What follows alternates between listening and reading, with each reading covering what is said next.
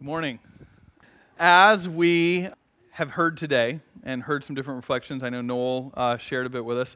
One of the things we're going to be talking about today is one of the most important lessons that you will ever learn in your life. It's one of the most important lessons that I have had to learn, and I still have to relearn it all the time. And the lesson is this. The lesson that we all have to learn is that God can be trusted. That God is trustworthy, that God is faithful. Now, that doesn't mean that life's not sometimes hard. Just like you, I've had things that have not gone the way I thought they should go.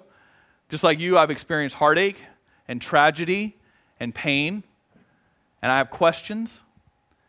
But I can also look back on my life and in all honesty reflect to you that I believe God is trustworthy and that God shows up and redeems and transforms and reshapes all the time. One of the times that I think back on in my own journey where I've had to learn this, and not just learn it in theory, but actually learn it and believe it, is that we had a time, my second year of seminary, when we had one of those sort of crisis moments. It wasn't crisis, but it was just kind of one of those like testing moments.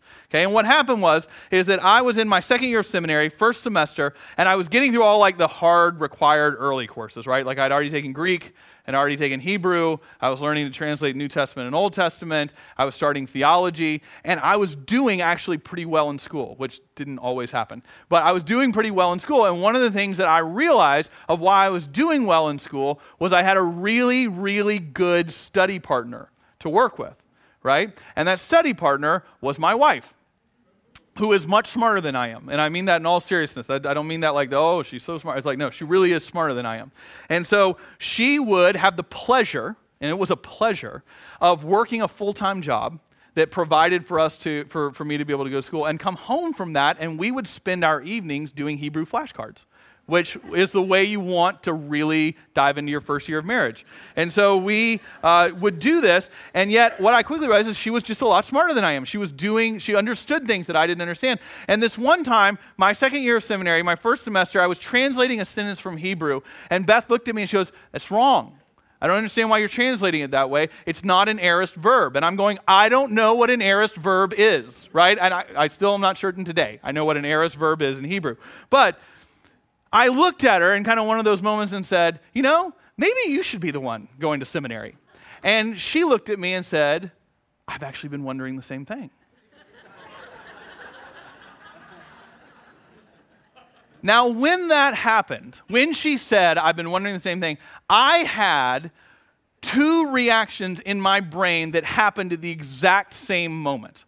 The first reaction is what I would call the more Jesus kind of reaction. It was the part of my brain that was going, yes, you are called to this, you are gifted in this, you have amazing, I think that God is going to use you in all different kinds of ways. We should just pursue this. That was the one thing going on. But there was this other part that was going on in my brain that was going, so how would we eat? Right? Like you're working and I'm in school, but if you're not working and I'm not working, right? Because I don't know if you know this, but the same rules that apply to you all apply to me, right? Like I don't go to H-E-B and buy our weekly grocery and they say that'll be $148 and I go, I'm sorry, I'm in ministry? And they're like, oh, sorry, right. Just take the food. It's like, just go. We don't call the electricity bill, the people that, have that and go, hey, I'm sorry, we're kind of in ministry. And they're like, oh, yeah, the city covers that. Sorry, our mistake, clerical error. Sending, all that still applies, right? When my kids apply to college, it's not like we're in ministry. And they're like, oh, tuition? Forget about it. Room and board? Absolutely. We got that covered. Don't worry about it. So there's the other part of my brain that's going, how would we have food? How would we pay our bills? And Beth said, well, what we should do is we should come up with some lists that if God is indeed calling me to go to seminary, some things we could look at and say, well, then God's going to provide that, and God's going to provide that, and God's going to provide that, okay? And then we'll see. So we agreed what that list would be. And the first thing was insurance, right? Benefits. She had a full-time job with benefits, and so it was like, well, if we get sick, how do we pay for that? So how does insurance work? So we did some investigating, and we found this really cool thing we didn't know about, which is that because we were studying for ministry in the Presbyterian Church, there was this way that seminary students could apply for at a very, very low rate and receive health insurance while you're in seminary. And we're like, wow, I had no idea. It's kind of one of those things. We checked that, and we could do that. The next thing was about money. And so I said, well, how would we do this? And she goes, well, one idea is I could go to school full-time, and you could go to school part-time and get a part-time job. And I said, yeah, we could do that. And because, and then you think about it, it's like, well, it doesn't make sense for me to like graduate early because you'd still be in school. So yeah, I could kind of slow down and we could graduate around the same time. And I said, but I'd want something that would feel like I was doing something in ministry. Like because I'd never done anything before in terms of working in ministry. And so we agreed on that. Had no idea where we would go. And then the next Sunday, we were sitting in church at the church we were worshiping at, North Avenue Presbyterian Church. We just were attending there. And they made an announcement that they were searching for a part-time new position for director of college ministry, working with college students. And Beth looked at me and like nudged me and was like, you should apply for that. And I'm like, right, except I don't know the first thing about college ministry. I've never done anything with it in my life. She goes, and she did the line that people do when like, oh, it'd be good experience. Like no matter what happens, right? You just apply to be a good experience for you. Sure. So learn to handle rejection. So which is what it is. So I applied for this job, and I had nothing to put down on a resume. They said, well, send us a resume. I'm like, I don't really have one. They're like, well, send us something. It's like, okay. So I just like sent this thing in, and they called me. And they said, we'd like to interview you. I'm like, really? And they're like, yeah, we'd really like to interview you for this job. And you're like, all right. So I go into this interview, and I promise you this is true, I had the worst interview ever any of you have had in this job because I didn't know anything about college ministry. And so they were asking me all the questions that you would think they should ask for a director of college ministry. They said stuff like, so what was your experience of college ministry like while you were in college? And you're like, I wasn't a Christian in college, so I don't really know. And they're like, okay, well, do you have any ideas in your mind of like models for like parachurch ministries, like InterVarsity or Campus Crusade or Navigators of how you might want to lead our program? And I'm going, I don't know what those are. And they were like, like InterVarsity Christian Fellowship. I'm like, never heard of that. Is that like a real thing? And they're like, yes, it's a real thing. There are actually people doing this. And they said, so what would be some of your ideas if you wanted to get started? And this is true. I'm like, I don't know. I guess I just sort of like start and see. Right? And you're listening to yourself going, oh my gosh, this is so bad. And so I left, and they did the thing where they're like, thank you so much, we'll give you a call if we want to pursue this. And you're like, right. And you walk out. And I looked at Beth, I'm like, you're not going to seminary because this job is not happening. And for 3 weeks, I didn't hear anything. And then one day, the committee called me, and they said, Thomas, they didn't say it was a great interview. They just said, we'd like to offer you the job of director of college ministry at North Avenue. And I said, really? And they go, well, actually, nobody else applied for the position. I've never been so humbled by a job offer in my life. And I said, I am excited too about everything God has in store. So we kind of looked at it and we're like, well, Beth was making this, and this job doesn't quite make that, but I think we can do that. I think we can tighten our belts. I think the numbers can get close to working. And so we're going to do it. We're going to apply, and she's going to go full-time, and I'll take this job, and I don't know how long I'm going to have it, but I'm going to try, and we're going to have that part-time, and we'll see what happens. And so we leapt into it. So second semester, Beth enrolled. We're both in school. I'm working, and we worked really hard to live on as tight of a budget as we could. And I mean that seriously. I mean, it was like ramen noodles for lunch, ramen noodles for dinner, and if we really splurged, we had bologna sandwiches. And no lettuce or tomato, just bologna with some mustard. And that was exotic for us. We really, really, really lived as simply as we could. And yet we were not making our budget. Every month we were falling behind, and we were falling behind. And we couldn't make it work. And as the months went by, we were looking at what the deficit we were going to be running in our family over the year was, and it was kind of hitting that point of going, I don't know what to do with this. I don't know what else we can cut. I'm not certain, what this means. And one day, as we were in this process of discerning what to do, I went to my mailbox. And this was still the days when mail didn't just come on a computer. You had a key, and you opened this little door, and there was paper inside, and you opened it. And I had a letter from the dean of students of my seminary, saying, Thomas, we wanted to let you know that you have been awarded a scholarship. Now, the scholarship was not one of the big prestigious scholarships Columbia gives. I didn't get any of those. But they said, but you've gotten a scholarship because in a surprising gesture, there's a little church in South Carolina that's closing. They're closing because it's all elderly people and they don't have anyone there anymore and they can't afford to keep their doors open. And so they're taking their property and what values they have as they're closing, and they've decided to invest in the future of the church. And so they have sent us some criteria for a scholarship. This is a church I never got to go visit. I wrote them a letter saying thank you. But they gave me the amount of the scholarship.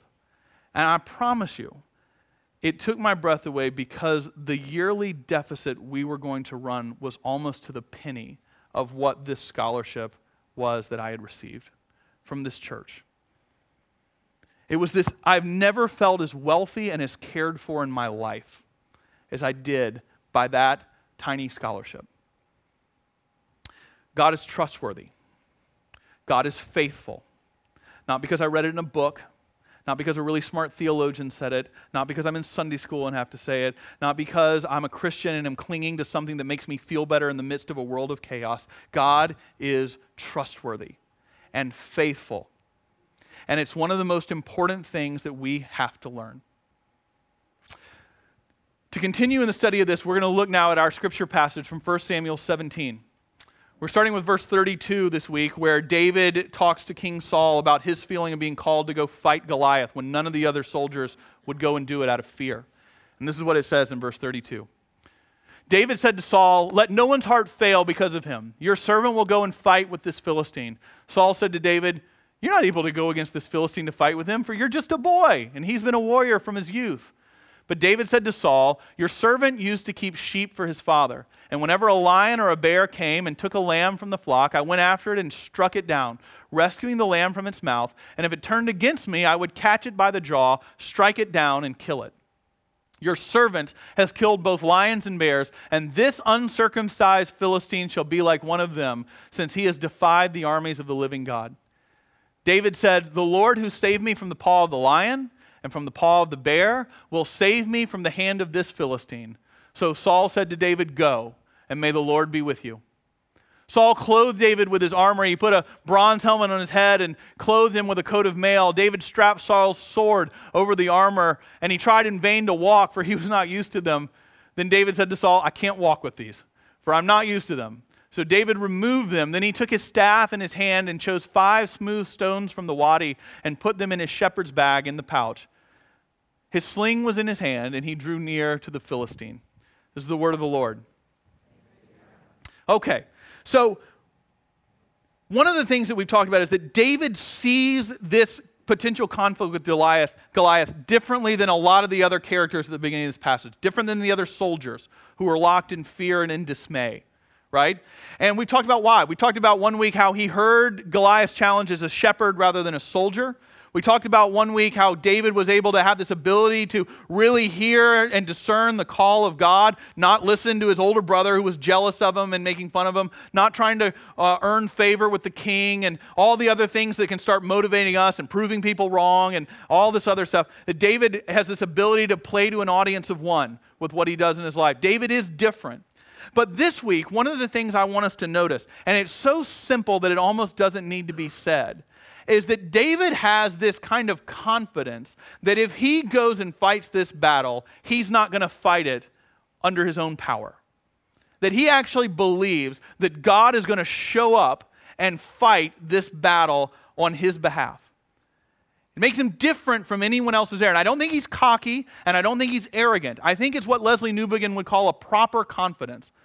And not only do we see this confidence that God's going to show up and empower him, but we see why. And it's the why that I want us to think about this week. David, when he says, God is going to deliver this Philistine into my hand, the why comes from the fact that David automatically remembers how God has been faithful to him in his past.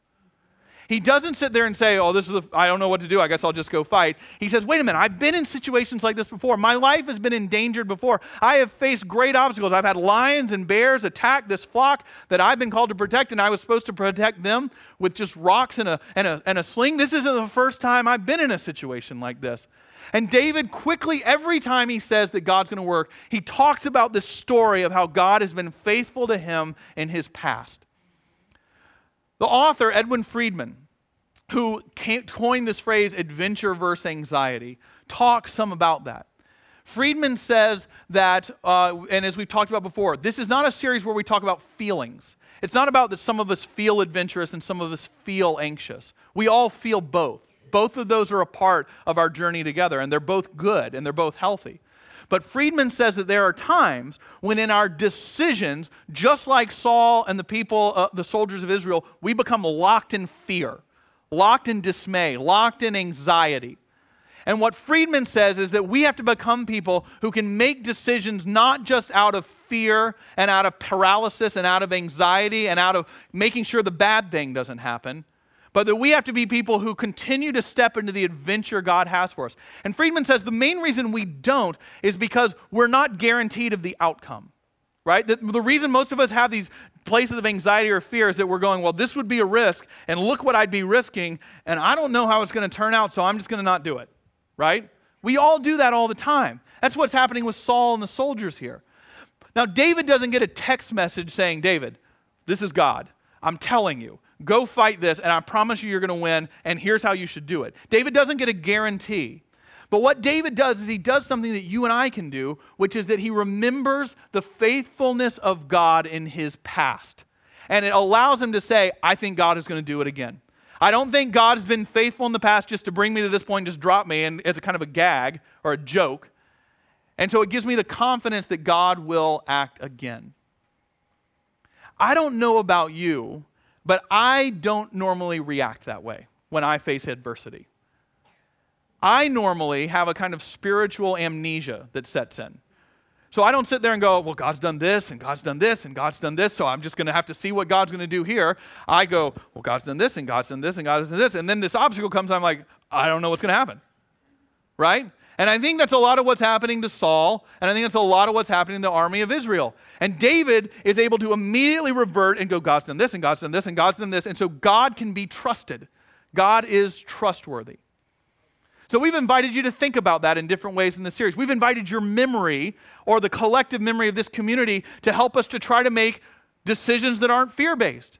For instance, one week we talked to you about community and authentic relationships. And what we said is, one of the things that we're all called to do is we're called to have a community we're doing life together with. And that can be one of the most anxiety-ridden things in the world. Do we take off these masks that we wear, and do we actually walk with people in authenticity? And that can be scary, and how are they going to think of us or judge us? But what we've tried to say is, God works in this. And if you will see that God has worked in your life and in people's lives through authentic relationships, we can't guarantee you how it'll work, but we have a pretty good idea that if you step into this, God's going to do something really amazing. We've talked about that with mission, that you and I are not called to be people that sit on our couches going, God, look at the state of the world today. I hope somebody finds a solution. But that we are called to get up and get involved and get active in this city and get active around the world. That we are called to be people who are going, I don't have all the solutions, but I'm going to step forward believing if I do that God might actually use me. And so we've talked to you about and tried to share stories over time of people who just kind of did that and like, okay, God, if you want to use me, I'm here. And God just kind of did this amazing work and lives were different in the city of Austin because of what we did. God was faithful. And what we're saying is, if you step forward, I can't guarantee what's going to happen. But God's got a pretty good track record of showing up and using people to impact and change this world. We think that that might be how you can get the confidence to step forward and do something else yourself. And this week, I am going to invite you to choose what it looks like to live an adventure when it comes to your money, when it comes to your finances. And I know this is a topic that makes people squeamish. I know right now every visitor is going, I can't believe we chose this Sunday to come here, right? But next Sunday is Pledge Sunday. Next Sunday is where you will bring your tithes and your offerings, and we will have the chance to see how the ministry of this church will look like and the mission that we're going to give to will look like in the year 2016. It's an incredibly important Sunday. and you have a choice of how you're going to come here. The first choice can be out of this posture of anxiety when it comes to our money, right? And a lot of us do this. I do this all the time. And what anxiety looks like and how we posture ourselves that way is we take this basic sense of, I've got this stuff. This is mine. I've earned this. I've worked for this. I inherited this. This is what I have. And everyone keeps asking for it, right? My kids ask for it. My grandparents ask for it. The grocery store asks for it. The kid that comes by in the football uniform that knocks on your front door and says, will you support the local team? It's like you feel like guilty if you say no. So it's like he's asking for it. There's all these things. And now the church is asking for it. And then the church isn't just asking for it. They're talking about a tithe as the starting point. They're talking about 10%. How convenient for them that they just want to come and take, 10% of what that is. And what a great figure to come up with. And so what we do is we have the sense of like, well, we're trying to be nice people. And so this is our money. And by the way, I'd like to use some of it. I'd like to go on vacation. I'd like to retire someday. I'd like to send my children to college. So what I'm going to do is I'll kind of have this bitter heart and go, well, you can have this, and you can have this, and you can have this, and you can have, is everybody happy now? And then I'm going to keep this and make sure that no one can really touches it. That is a way you can choose. You can come in here, or you could avoid next Sunday and wait for a more spiritual Sunday. You could choose to have that posture. You can choose to do that this week and just go, oh, church is one. Every church is the same. They just, right? Or you could make a different decision. You could make a different decision. You can realize that the reason Jesus talks about the subject of wealth and money more than anything else is not because the church needs your money, but because money, without a doubt, is one of the most practical ways of deepening your spiritual life than anything you can come up with. Because it has so much control over the state of our heart, and therefore it can be leveraged to free our heart if we allow that to happen. Here's what the other choice would be if we stepped into that this week. We could be like David and remember what God has done in our past. To remember the faithfulness of God that has gotten us to where we are today. Because I'm about to make you a promise, and I do not do this very often. But I'm going to make you a promise. If you take this week and reflect on how you have come to the point that you are in your job or in your career or in your finances, if you take time to reflect this week, I'm going to make you a promise that you will learn one absolute truth. And it is this, that what you have, you did not earn. What you have, you did not earn. Now you may be sitting there going, I don't think so. I'm the one who took out the college loan. I'm the one that started the company. I'm the one who lived with the stress. I'm the one who put in all the hours. I'm the one that had to terminate somebody and go through the pain of that. I'm the one that's been doing all that. Who are you to tell me that I didn't earn it? Well, like you, I understand, and I work hard as well. I get that.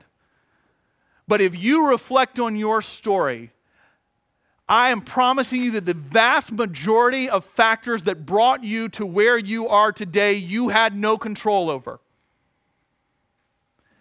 Let me tell you what I mean from my own story. I was born into a country where education was an opportunity. I didn't ask for that. I didn't earn that. I didn't deserve that more than somebody else that's born somewhere else that didn't have those opportunities. I was born to parents who taught me the value of reading, who taught me the value of ideas, who taught me the value that books could be a passageway to exploring and understanding new things. The vast majority of people in this world are not born into those situations. And you either have to make the decisions because they're less deserving or because you have a responsibility to do something in the midst of that.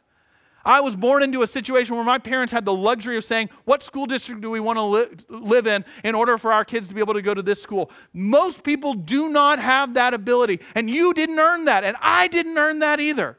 There were factors that were almost all beyond my control that got me to that point. And then my freshman year of college, my life went in a totally different direction because my roommate and his parents opened this possibility of what life and summer internships can be that changed the trajectory of my life. I didn't ask for him to be my freshman roommate. I didn't do anything to say I need someone like this. God just sort of showed up in factors I couldn't control, and it changed my life and where it would go. Like you, I have worked hard.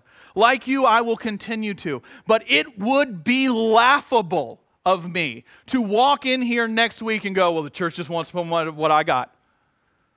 So much of what has brought me here today, including a dying church in South Carolina that I had never heard of before, made all the difference in the world in bringing me to where I am today. Friends, I have had heartache and pain and difficulties and things that haven't gone my way just like you. But God has been so good to me. God has been so faithful. God is trustworthy. And I invite you to be like David this week and remember your story. To remember the faithfulness of God to you.